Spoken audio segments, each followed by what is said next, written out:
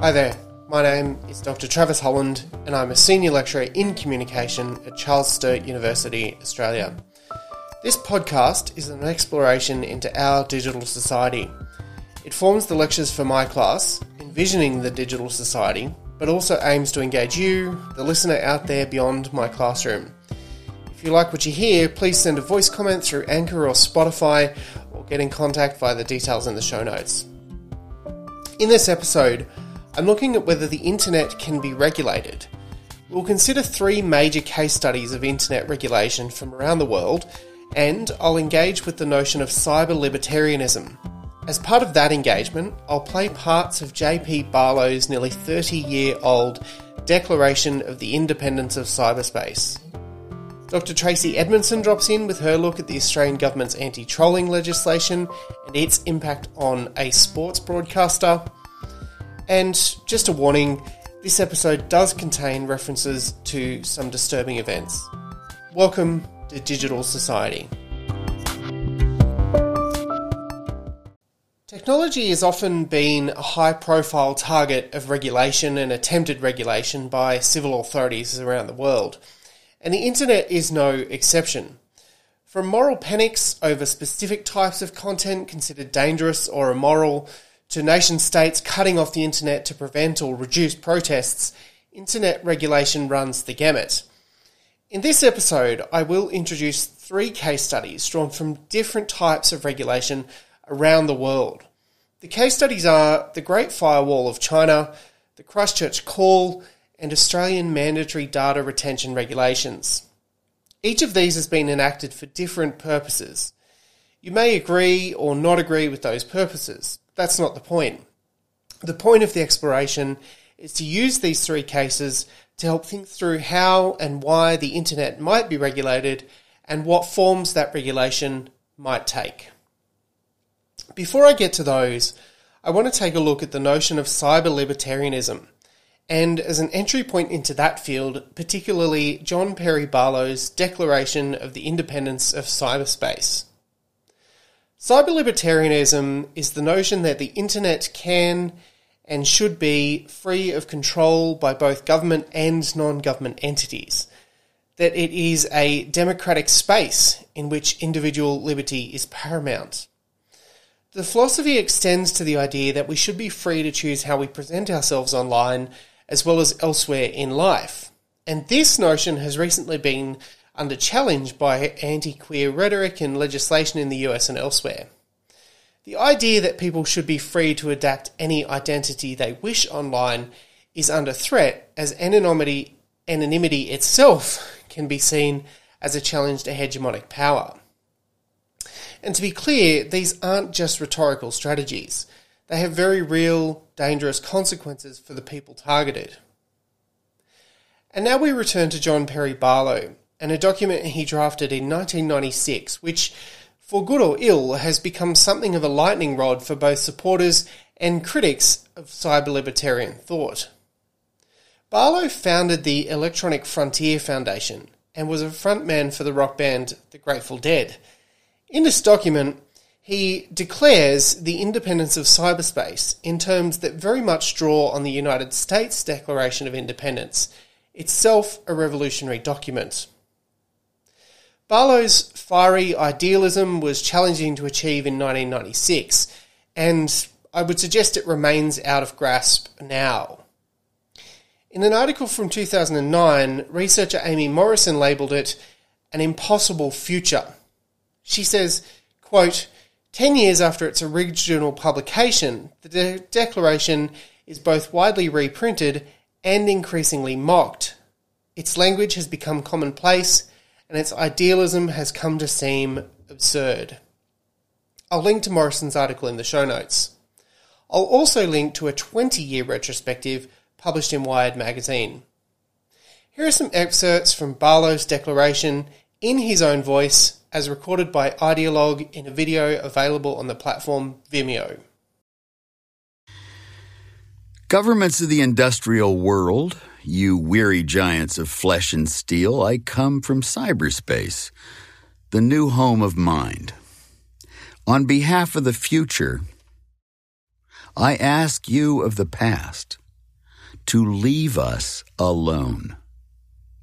You are not welcome among us. You have no sovereignty where we gather. You have no moral right to rule us, nor do you possess any methods of enforcement we have true reason to fear. Governments derive their just powers from the consent of the governed. You have neither solicited nor received ours. We did not invite you. You do not know us, nor do you know our world. Cyberspace does not lie within your borders. Do not think that you can build it as though it were a public works project. You cannot. It is an act of nature, and it grows itself through our collective actions. I'll drop more excerpts from the Declaration of Independence of Cyberspace throughout the remainder of the episode. Now, I want to introduce the first case study, which is the Great Firewall of China. Just as cyber-libertarianism adopts language that recalls US nationalism, the Great Firewall of China is a somewhat derogatory term coined by Western critics that refers to a collection of regulations and technologies meant to control the infiltration of foreign information into China. It is named, of course, after China's actual Great Wall, one of the wonders of the ancient world. The firewall operates by scanning incoming TCP packets for particular keywords and preventing those which are found to contain offending information. The effect is that many of the West's most popular websites are banned or limited in China, including Facebook, Google, and Wikipedia. The flip side of these policies is that China's domestic internet companies have been able to develop without significant competition from the Western giants. These include microblogging and social media site Baidu, the gaming and social media giant Tencent, which owns WeChat, and ByteDance, the owner of TikTok. And as these companies continue to grow, their influence beyond China grows with them, to such a point that they in fact are now challenging to be named some of the world's biggest companies. You claim there are problems among us that you need to solve. You use this claim as an excuse to invade our precincts. Many of these problems don't exist. Where there are real conflicts, where there are wrongs, we will identify them and address them by our means. The second case study is the Christchurch Call. A horrific terrorist attack in 2019 in Aotearoa, New Zealand, was live-streamed across social platforms by the terrorist and rapidly distributed across other media. The distribution of the footage energised critics to call for regulation of such material by social media companies, amidst fears that live streaming and social technologies create a sense of action or heroism among would-be attackers, and the distribution of the footage itself is also traumatising for viewers, communities and those targeted. New Zealand Prime Minister Jacinda Ardern and French President Emmanuel Macron convened a summit of governments and corporations to address the matter. And this resulted in the release of an agreement formerly known as the Christchurch Call to eliminate terrorist and violent extremist content online. Here's Ardern speaking before the summit. We were left reeling after the 15th of March terrorist attack. We are not the first country to experience an attack like that, but what happened in Christchurch was unique in one particular way. This was a terrorist act that was designed to go viral.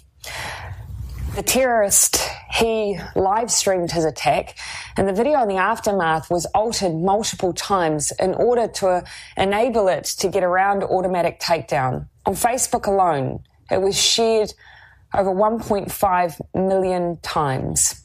New Zealanders and those abroad witnessed that video, not because they were necessarily seeking it out, but because the proliferation of it was so extreme. And we're left, therefore, with, I think, a sense of responsibility, a duty of care to try and, yes, prevent terrorist attacks like this ever happening on our soil again, but to also try and prevent that sharing of terrorist content, of extreme violent content online. The Christchurch Call includes commitments from governments, online platforms and collaborative actions. These include enforcing and developing applicable laws, encouraging media ethics, community standards and terms of service which prohibit extremist content, and moderation resources for this content. It's a notable form of regulation because rather than just responding with laws passed by parliaments, the Christchurch Call is actually more of a collaborative approach which partners with the platforms. In China, Germany, France, Russia, Singapore, Italy, and the United States, you are trying to ward off the virus of liberty by erecting guard posts at the frontiers of cyberspace. These may keep out the contagion for a small time, but they will not work in a world that will soon be blanketed with bit-bearing media. Finally, I want to take a look at Australian mandatory data retention legislation. After a long and contentious debate, in 2015 the then Australian Coalition Government, with the support of the opposition Labor Party, passed mandatory data retention legislation. This legislation requires internet service providers to retain information about who holds accounts, what IP addresses are assigned to particular devices, what addresses are visited by those IPs, who sends emails to whom, and who makes phone calls to whom for a period of 2 years. The information can be sought from the service providers by a very wide range of agencies, essentially anyone with law enforcement powers. But this isn't limited to your standard law enforcement agencies. Journalists are excluded from the legislation, or rather, they require additional warrants to obtain information. But journalists is narrowly defined, and it means only a person who is working in a professional capacity as a journalist. The legislation and similar mandatory data retention legislation has been widely criticised by organisations such as the Electronic Frontiers Foundation, who I've mentioned earlier in the episode, you will have noticed.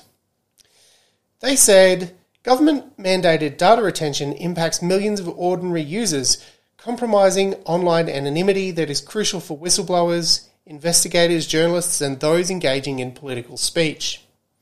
National data retention laws are invasive, costly, and damage the right to privacy and free expression. I'll put a link to the article where that quote comes from as well. You'll note, of course, that in highlighting this regulation and mandatory data retention in general, I'm pointing out or contrasting it with the notions of anonymity and identity talked about by Barlow.